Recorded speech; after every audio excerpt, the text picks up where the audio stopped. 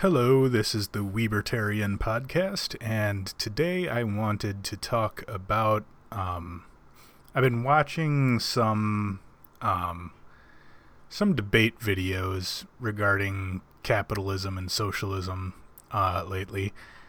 Specifically, a decent amount of Vosh ones, not necessarily his videos. Like as far as or not even necessarily the debate videos themselves.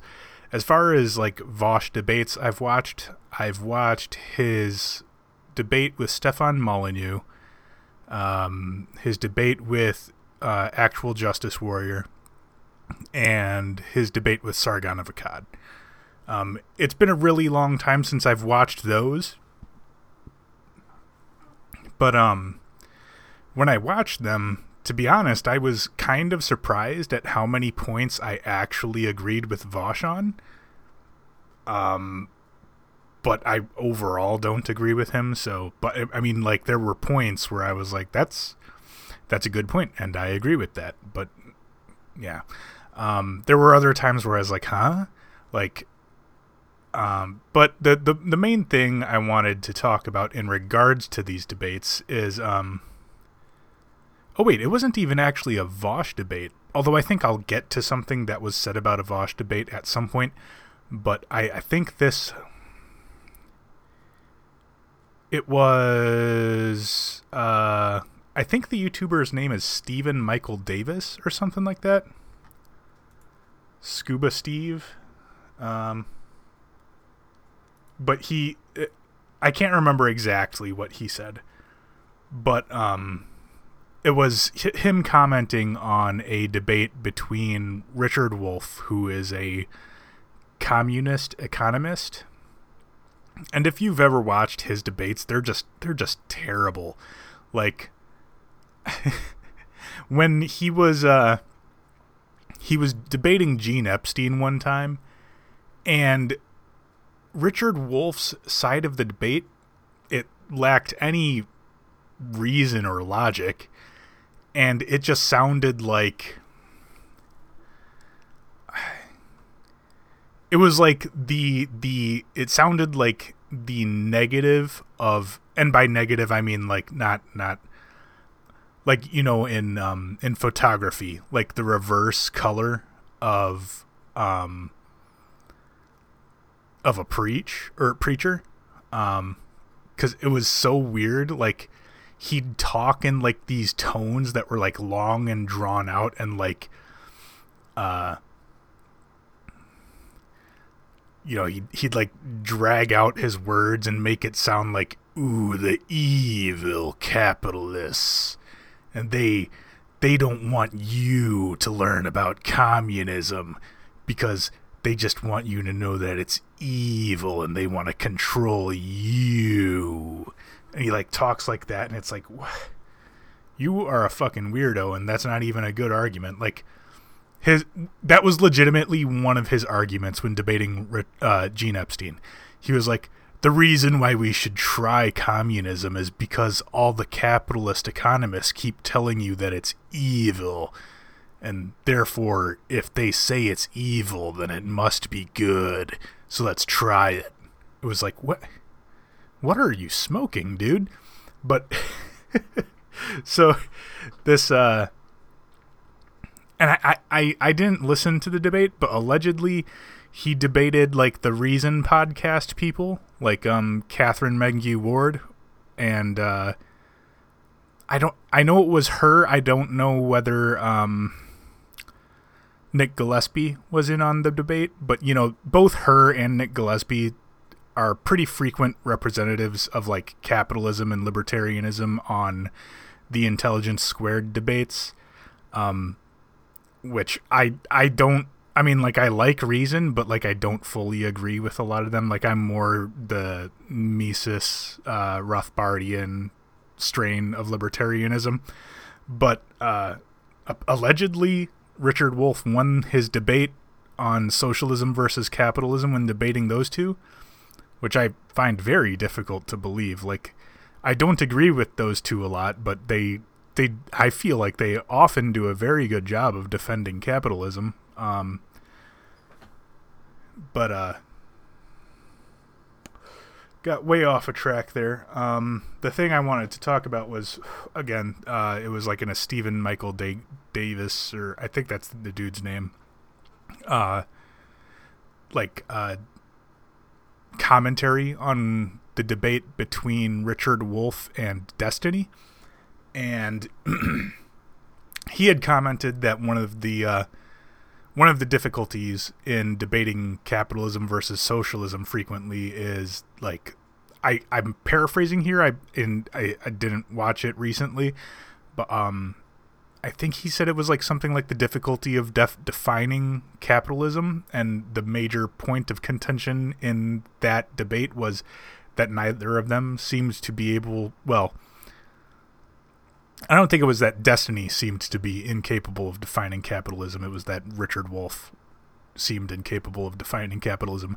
But even if that's the case, like, I believe Stephen Michael Davis, like, his commentary was basically like that if people can't even agree on the definitions of the terms of the debate, then there's nowhere for the debate to go. It's just people arguing semantics the entire time, which is a good point.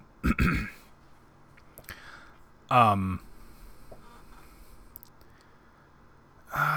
was something I wanted to say regarding arguing semantics. I can't remember what it was. I might think of it once I get into what I was gonna say. The other thing I was gonna say. But so this is a problem that I personally have encountered when debating capitalism, and I've seen virtually everybody that is pro-capitalism encounter this problem when debating capitalism. And that's that people who are in favor of capitalism tend to have a different definition of capitalism from people who are opposed to it. And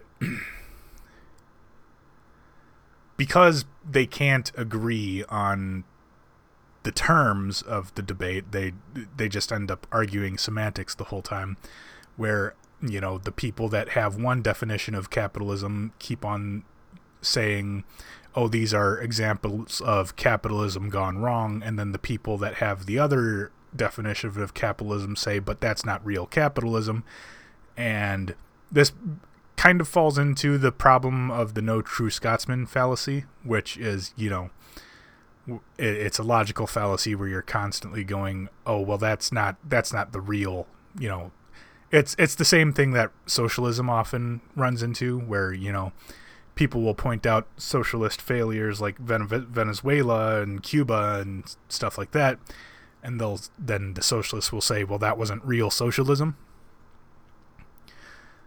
Oh shit, I had the thought I had regarding semantics there for a minute, and then I lost it again.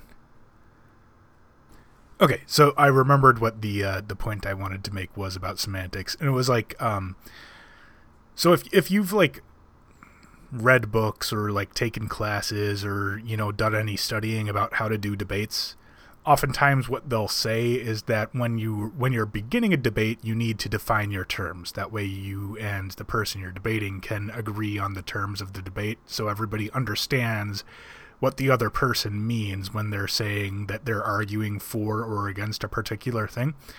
But I feel like in the case of capitalism, one of the big problems with it is that the people that are opposed to it haven't, because, like, I think it's either a symptom of them being opposed to it, or their opposition to it leads them to not want to think about it. Like, I swear, like, one of my friends, like, he just refuses to, like, even think about capitalism. Like, he's just so, like, he's got, like, this sort of, like, gut opposition to it that just he can't think about capitalism without, like, feeling bad about it and not wanting to do it. Just like this instinctual repulsion, like, kicks in or something like that. But so, like, I think that, and it'll be further elaborated on when I get to the what I want to say about the definition of capitalism, but like I feel like when everybody gets hung up on defining terms, that because they can't agree on it, people get hung up on it, and so it would be better in those situations where nobody can agree on the definition of capitalism, just forego that and then proceed to make the points. And then, you know, if you're somebody that's arguing for capitalism and somebody says, okay, well, this is one of the things I don't like about capitalism, and this is the problem here's example A of a problem with capitalism, rather than going, oh, well, that's not real capitalism. It doesn't meet my definition of capitalism. You shouldn't do that, because then that leads it into a semantic debate. Instead, focus on what the problem is with their claim. So, like, you know, say if they say, okay, you know, this so and so capitalist, you know, does all these bad things, like they pay off politicians in order to get, you know, these advantages that allow them, well, they probably, like, the anti-capitalist probably won't point out all these things. They'll just say, okay, well, this capitalist, you know, they jack up the prices on, you know, this thing, and they're like they're a monopolist. They're the sole supplier of this good. Therefore, people that want that good have to pay those ridiculously increased prices. Usually when I hear those arguments, there's several problems with it.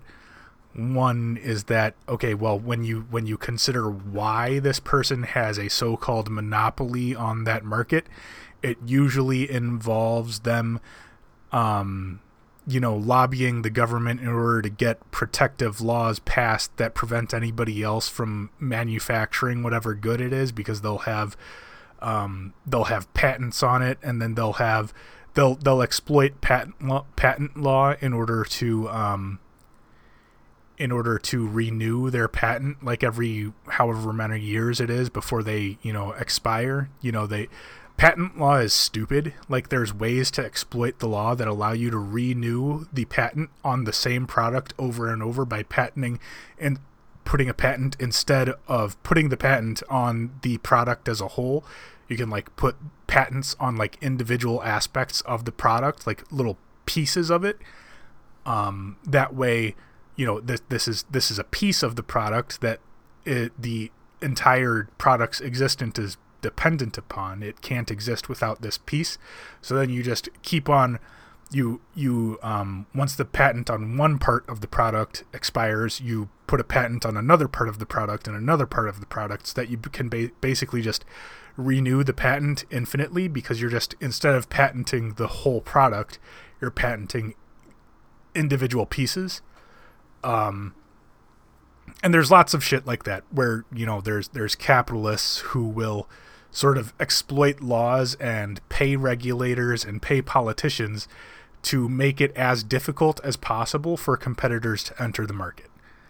So, you know, when I feel like when you're debating somebody that's using that as like an example of one of the flaws of capitalism, you say, yeah, I agree that's a flaw, but let's look at why that flaw exists. These are the things that are happening, so we need to make it so that people can't do that.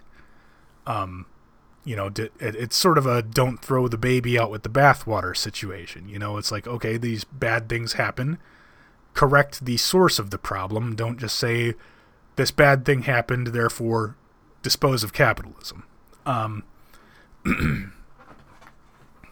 then also, when you understand, like, the source of the problem, then it becomes much more you're much more able to fix it. These people that are arguing against capitalism, they usually don't know the finer details of what allows these things to happen. They just go, oh, there's this billionaire that has this company where he has what they perceive to be a monopoly on a product, and he jacks up the prices knowing that nobody else can sell that product. A lot of times, too, the product isn't actually a monopoly. It's just like, for example, the whole EpiPen thing. The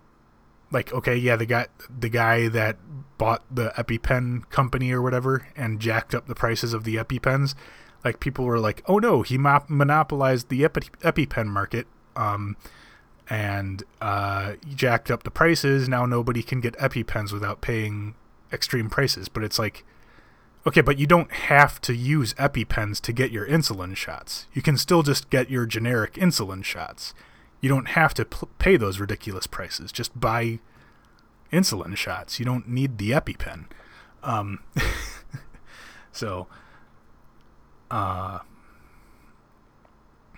But I went way off on a tangent there, but that was just sort of me getting into like an example of like, okay, here's a situation where people say this is the problem with capitalism, rather than saying, well, that's not real capitalism.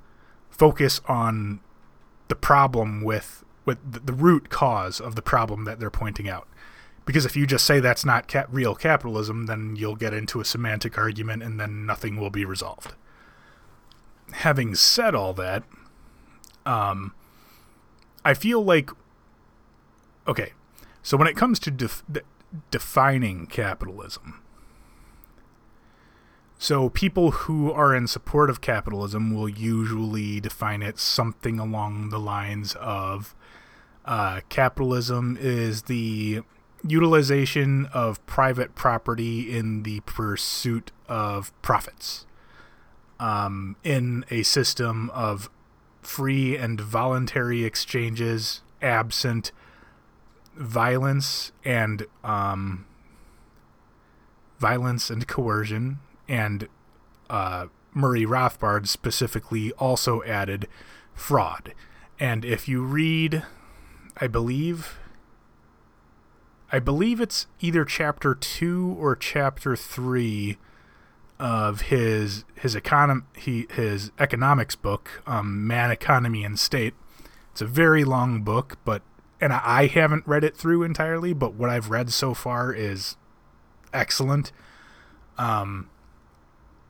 He goes into detail about why he considers fraud to be anti-capitalist. And it's because through the series of logical steps that he takes, he arrives at the conclusion that fraud is essentially theft. And, theft is a violation of property rights. Therefore, fraud cannot be capitalism.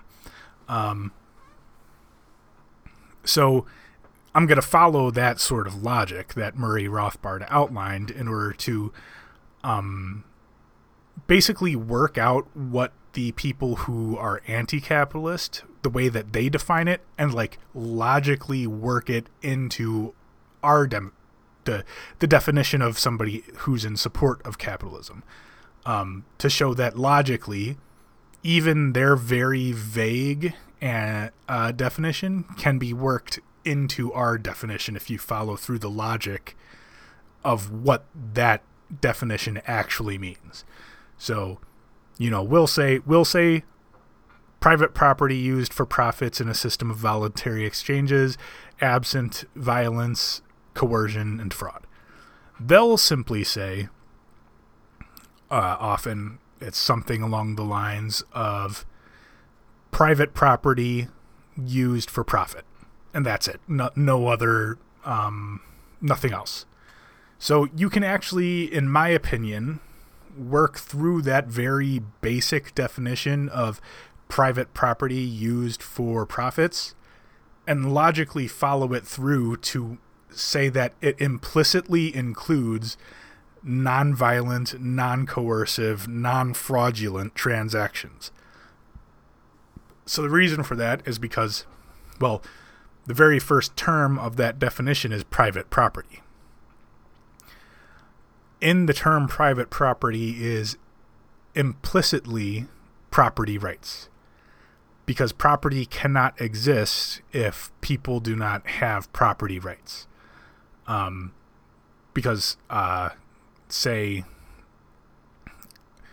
Well, what are property rights to begin with? Property rights are basically the notion that you have the exclusive right.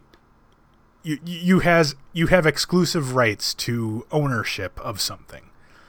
What exclusivity means is that you get to decide how something you own is used and who it gets to be used by. And if somebody else uses your property or something you own without your consent or by force, then they have violated that right to property. They have violated that exclusivity right. And logically, so if I have a toothbrush and somebody else wants to use that toothbrush and I say, no, you're not allowed to use my toothbrush, and they do not acknowledge the existence of my right to ownership of that brush, then if they don't believe in that right to property, then that permits them logically and maybe even morally to commit violence upon me in order to gain access to the toothbrush which I am claiming exclusive rights to. So if you can't have exclusivity to the property that you own, then you do not have property rights. And implicit in my right to exclude others from using or taking my property, implicit in that is my right to defend that property. Now, on top of that, so if we acknowledge that you have to have property rights in order to have private property, the very first property that you come into ownership of as a human being is your own body. And your own body is the main source of making claims to property, because property is something that you typically either... Property, as Murray Rothbard defined it, through like logically following through with the process of basically a sort of Robinson Crusoe sort of economy, is the mixture of labor with natural resources, unclaimed natural resources, in a way that permanently alters it, meaning that your labor has been permanently mixed with nature in such a way that you have altered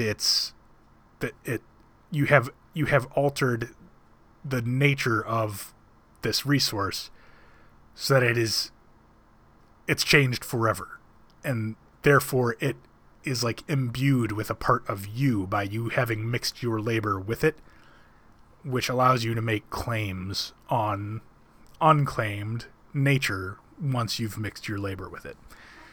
And then everything that we acquire is the result of a series of exchanges that follows from our mixture of labor with unclaimed natural resources, or in a complex economy like ours, it's often, for virtually everyone, a mixture of our labor with claimed resources under a contract of exchange of payment for our services upon those claimed resources, which that the payment then allows us to trade for property which we then own. Now, in this system where we must acknowledge that so in the definition of capitalism that anti-capitalists use, private property used for profit, for private property to be used for profit, private property rights must be acknowledged to exist. Otherwise, it doesn't work. private property or property rights have to exist for this definition to even begin to work. So, if it's true that people have property rights, exclusivity rights, then the only way that you can use property that you own in order to make profit is through voluntary exchanges. Otherwise, if you use your property to generate profit in a way that is involuntary, then that means you have violated somebody else's property rights. So, if you've used your property to pay off government officials and buy special favors and keep other people out of the market, you have, in doing so, violated other people's property rights. If you've generated profit by committing fraud, you have, through what essentially amounts to theft, violated somebody else's property rights.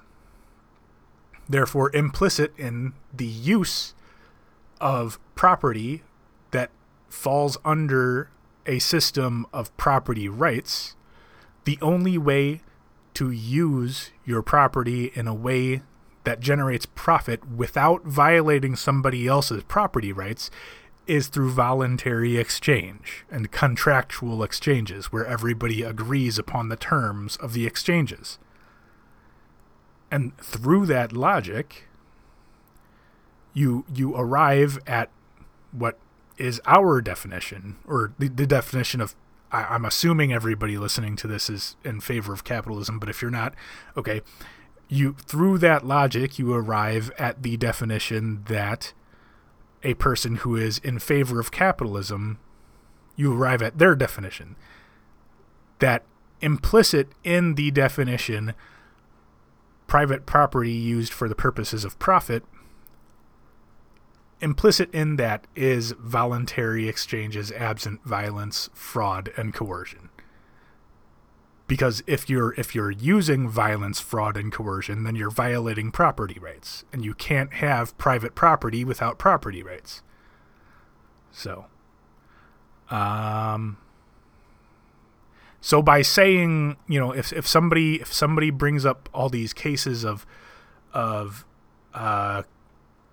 corporations or businessmen or whoever in a system of capitalism using the violence of government, using fraud to sell or enter into contracts that in which one side of the exchange is not receiving their agreed upon portion of the exchange, or they've been deceived in some way, that amounts to theft. That's a violation of property rights. Or, of course, theft. Violation of property rights. Threats to do violence against somebody, also a violation of property rights, because then under the threat of violence, your options for your recourse are limited. If somebody's threatening violence against you in order to get you to enter into a certain arrangement, your options become limited to, okay, they've threatened me with violence, so I can defend myself and do violence to them, in which case you have taken on a risk of bodily harm, which that risk of bodily harm is a violation of your property right of ownership of yourself. Your very first and most important property right is ownership of your own body. If you don't, engage in violence to defend yourself from the threat of violence, then you are living under constant threat of violence. So that you're engaging in something very similar to the fraud exchange, where you are receiving less in the arrangement than you would voluntarily have agreed to, because you're having to, you're living under the threat of violence in order to, accept a smaller portion of what you would voluntarily agree to in the exchange. I can't remember all the reasons, but again, this is something Murray Rothbard goes over in great detail, and it's either chapter 2 or chapter 3 of Man, Economy, and State. So if you want to get through all the logic and reasoning of this, I'd recommend giving that a read. You can find it for free on Mises.org, Mises.org. I know I've mentioned Mises.org several times. I just assumed that, my very small audience consists of people who are familiar with it, because I assumed that people that would listen to this are libertarians, and if not libertarians, not just libertarians, but specifically libertarians familiar with Mises. But if you're not, so I'll spell it out. M as in mom, I, S as in snake, ES.org. That's the website. You'll find they have lots of free digital ebooks from many economists. They've got so you can actually read Man, Economy, and State on that website for free. They also have the audio book version for free. They have Economics in One Lesson on that website for free. Lots of stuff. They have lots of stuff on that website for free. Now let's see. I know there was something else I wanted to say. Okay, I remember now. So, one of the ways I've been watching a lot of, not Vosh debates, because I've just been watching clips of Vosh debates on it was the Stitch and Atom. It was the Stitch and Atom clips YouTube page. I haven't watched them do full commentaries on Vosh debates because I think they run for 6 hours, and I haven't watched the Vosh debates themselves because I know that they run for 3 hours. I may eventually one day, but I haven't yet. Like I said, I did watch Vosh's debate with Stefan Molyneux, Actual Justice Warrior, and Sargon of Akkad. But there were some clips in which they were commenting on Vosh debating Destiny. Or wait, no, it wasn't even Vosh again this time. Again, it was Richard Wolff versus Destiny. And on Socialism versus... No, it was Vosh. That's right, because I remember they were pointing out the hypocrisy of Vosh's statement when he said this. But they were basically accusing Vosh of engaging in the anarcho-capitalist logic, and I kind of took issue with it because if you can't tell, a lot of the reason... I've mentioned before in this podcast that I wouldn't necessarily consider myself an anarcho-capitalist. I like their ideas. I'm just not fully on board with that because it seems... one day maybe I'll go into further detail about why I think this, but as good as the ideas sound, it feels like things have to work out perfectly, that it's somewhat utopian, and these things have to work out exactly the way that the anarcho-capitalists think they will in order for this to work.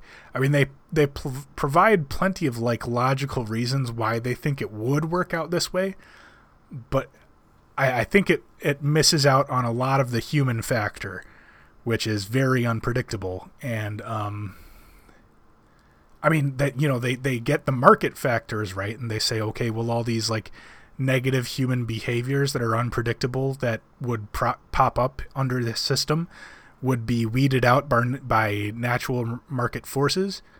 But I mean, I don't agree with that. I mean, just look at history. The Anyway, like I said, I'll get into it some other time. But I can't remember what exactly Vosh and Destiny were talking about, but they accused Vosh of engaging in the anarcho-capitalist mentality. And their idea of the anarcho-capitalist mentality was, I believe they actually, now that I think of it, never mind. They were talking about wage slavery, I believe. And their notion of the anarcho-capitalist mentality on wage slavery is that anarcho-capitalists just go, well, if I don't do it, somebody else will, so fuck it, who cares? Which is not, I don't know who these people, like, I think Sargon of Akkad was on the podcast too. I don't know who Stitch, Adam, and Sargon of Akkad have been talking to that have led them to believe that the anarcho-capitalist mentality on low-wage labor would be just, well, who cares if I don't do it, somebody else will. It depends on, I'd say it depends on how you're going to approach the argument. What people, like, that are... like the sort of the if I don't do it somebody else will argument sounds like it's being made by people who aren't actually that familiar with anarcho-capitalism, and that maybe they're just like just like doing it to be edgy boys, but so one way I've done this in several episodes, I don't believe in wage slavery. Usually when making arguments like these, you've got to appeal to morality, and people hear you say, like, I think it's one of the reasons why I get into a lot of arguments and people just aren't convinced by me. It's because there is nothing moral about my argument. I'm just making an argument for, like, okay, these are the facts of economics, and that's just reality, bro. I mean, so, like, one of the things I say that I don't believe in wage slavery is to say that wage slavery is a thing. Implicit in that is the belief that people are entitled to, so a wage slave, is somebody that's paid just enough to where they can survive. Which, it compares them to slaves, because slaves, they didn't earn wages, or if they did, it was minimal, and they were basically just, okay, their masters were like, here's food, here's a place to sleep, get to work. And wage slavery is the notion that people that are paid so little that they basically can only afford a place to live and food to eat, that makes them essentially the equivalent of a slave. Now, what I'd say is wrong with that is that implicit in that statement is the assumption that people are entitled to a certain amount of value, and that amount of value is equivalent to the amount of value necessary to survive. Now, the problem with that is that if somebody is not able to contribute enough value to society in order to compensate the people that produced the goods and services they need to survive, if they can't produce at least as much value, as much value as is necessary to maintain their standard of living, they're not entitled to that. It's not a moral argument. It might sound,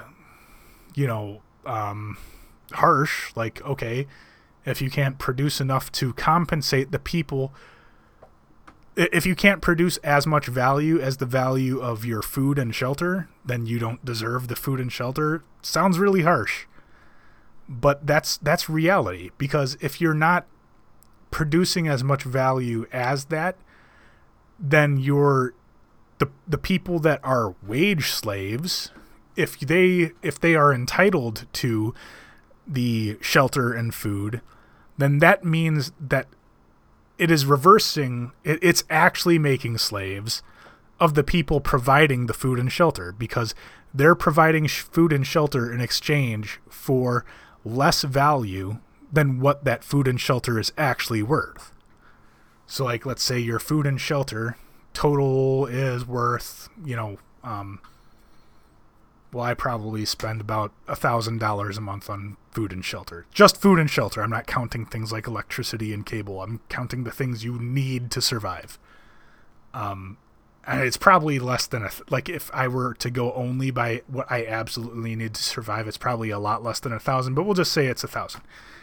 If the value of all the food and shelter that I need is $1,000 per month, and I only produce $700 per month, but we've established this system where we say everybody deserves a living wage, therefore, I'm owed this food and shelter, then that means that the people that provide me the food and shelter are short the extra $300 necessary to provide that food and shelter to me. So you're essentially taking $300 from them in order to provide food and shelter to me. And that's if we're going under a system where we're, doing something like UBI or something. If it's just, okay, we're saying everybody deserves a minimum wage, therefore, or a living wage, therefore raising minimum wages is the solution. Well, by doing that, and again, this is something I've talked a lot about in previous episodes. I don't know why, for some reason, just like a lot of the wage and labor and slave wages and stuff like that, those arguments like really irk me. So I end up doing a lot of podcasts about them. I'm not going to go too far into depth on the whole minimum wage thing, but okay, minimum wage is basically what you're talking about. You're talking about inflation, for one. There are several effects that increasing minimum wages has. One is more unemployment. So by saying everybody deserves a minimum wage, what you're doing is you're providing the living wage to a certain set of people at the expense of another set of people who now lose their jobs, because when you tell McDonald's that they have to pay people $17 an hour or whatever, I know the minimum wage arguments are often $15 an hour, but after this pandemic, I'm convinced that the minimum wage people are going to be arguing for like $25 an hour as minimum wage, because it's going to go up that much from all the inflation and the fucking spending going on under the pandemic. But like, okay, so if you say that the minimum wage is $15 an hour because everybody deserves a minimum wage or a living wage, then what's going to happen is you're going to get less employment, and who's going to get to keep those jobs? It's not going to be the people that actually need it. It's not going to be the people that are literally supporting families and they have like limited skills available to them and they're literally stuck.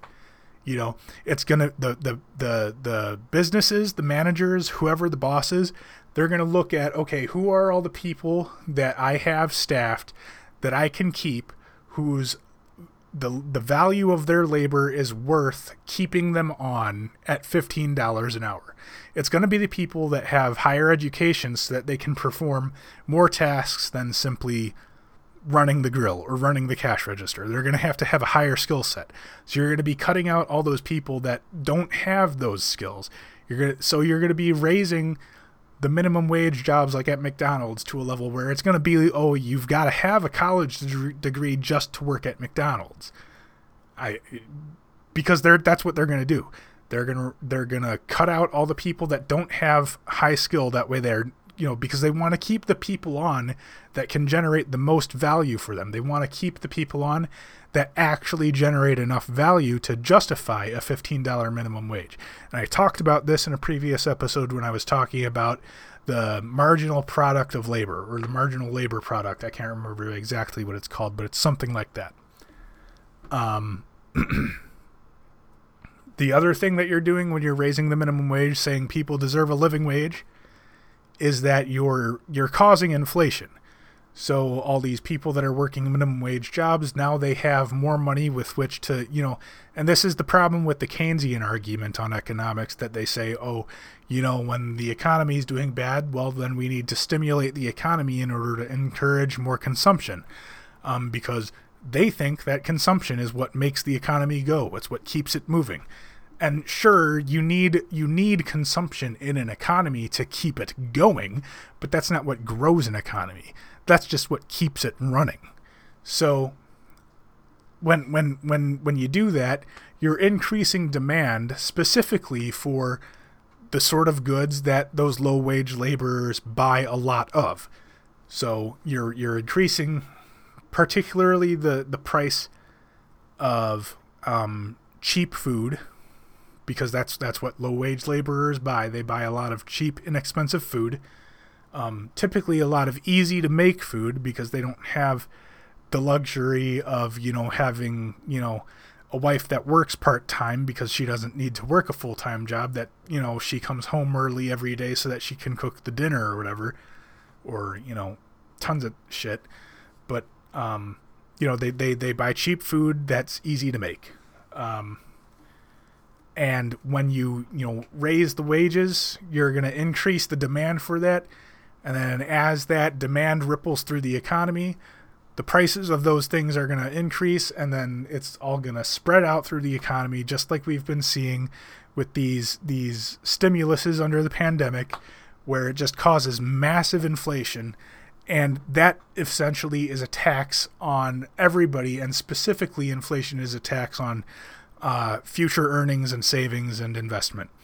So when you're talking about, paying people a living wage because they're wage slaves, or on slave wages, whatever. When you're saying you've got to pay everybody a living wage to compensate for that, so they're not producing enough to meet the value of what's being provided to them, and it's by doing that through a UBI system. I've already explained how that's essentially taking value from the people providing them with those services that they need to survive.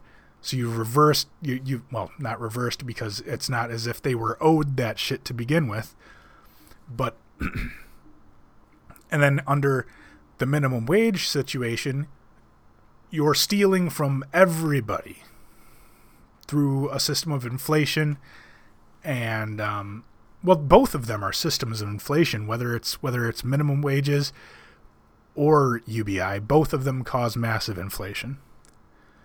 So you're stealing from everybody. Particularly, you're stealing from future earnings, savings, and investment. You're stealing from those in specific. And then you're also basically stealing from the people that really need those jobs, the people that actually the people that oftentimes think that this minimum wage increase is going to help them, because they want the higher wages, but they don't have the skills, and they're off. The low skill laborers are the first to go. So when you're raising the minimum wage, you're providing a living wage to somebody at the expense of somebody else's living. So, anyway, blah, blah, blah. That seems like a huge tangent. Like, what? Oh, that's right. Because I was talking about how Stitchin' Adam and Sargon said that Vosh was making the anarcho-capitalist argument regarding wage slavery by saying that people, if somebody else is going to do it, so it might as well be me. They were saying that's the anarcho-capitalist argument. Well, it's not. Okay, so I went on about the wage slavery, minimum wages, and UBI. Okay, so the other thing that I think anarcho-capitalists would say is not that, but that the solution to supposed wage slavery, basically people not earning enough to get shelter and survive, is so aside from so there's the forced method, which I just went over. And then the method that I think that anarcho-capitalists would say would solve the problem is, okay, so you ask, what is it that determines the price of labor? And, just applying basic on economics, well, it's the demand for labor versus the supply of labor. Okay, so how do you get the price of labor to increase? Well, you can either increase the demand for labor or decrease the supply of labor. Well, decreasing the supply of labor sounds kind of bad because that sounds like, a culling or like a genocide, getting rid of the undesirables or something. So that's not the solution. So the other one would be increasing demand. Well, how do you increase the demand for labor? You make it so that it's easier for more businesses to enter into a market. You encourage business growth. You make it so that there are more jobs available. And how have libertarians and capitalists been arguing that you increase demand for labor and make more jobs available? Well, you make it easier for businesses to enter into the market by reducing taxes, which lower the hurdle that they need to get over in order to be profitable and remain, sustainable. You reduce regulations, making it easier for them to enter into the market. Again, that's another hurdle that businesses have to get over. You reduce capital gains taxes because with high capital gains taxes, it makes it so that the new business startups that are particularly risky investments might not be worth it, because if you don't get that return, then if you don't get a return that gets over that hurdle of the capital gains tax, then it's you're losing money on a investment in a startup. So a high capital gains tax makes it more beneficial to invest in the long established multi-billion-dollar corporations that already exist, as opposed to the small business that might be a big risk, but that can't get over the hurdle of the large capital gains tax, so it's not worth it to invest in those. There's a lot of things, but basically make it easier for businesses to open. And as far as that goes, the United States is not actually one of the best countries in the world for conducting business or being a business startup. This is one of the things that capitalists often criticize socialists for when they say that the Scandinavian countries are socialist. It's like, really? Well, have you looked at them? Because they all have significantly fewer regulations and red tape than the United States when it comes to starting up a business. They all have lower capital gains taxes and corporate taxes. They make it very easy to open a business in those countries by comparison to the United States. The United States is a fucking nightmare for opening up a business by comparison to the Scandinavian countries. So the Scandinavian countries are, in that aspect, much more capitalist than the United States. So yeah, that's what I'd say the anarcho-capitalist argument for how to solve the wage slavery issue would be. It's not, oh, well, somebody else will do it, so it might as well be me. It's, no, okay, well, if people aren't being paid well, I'd say that the way you fix that is make it so that there's more businesses, that where there's more demand for labor. If there's more demand for labor, then that increases the prices, because as we know, if the demand for labor increases relative to the supply, then the price will increase, so people will have to pay more in order to attract the scarce labor that's available to their business that they need to function. So, yeah, I guess that's about it. I've been going on for a lot longer this episode than I thought I would. It's almost been an hour, so I'll catch you later.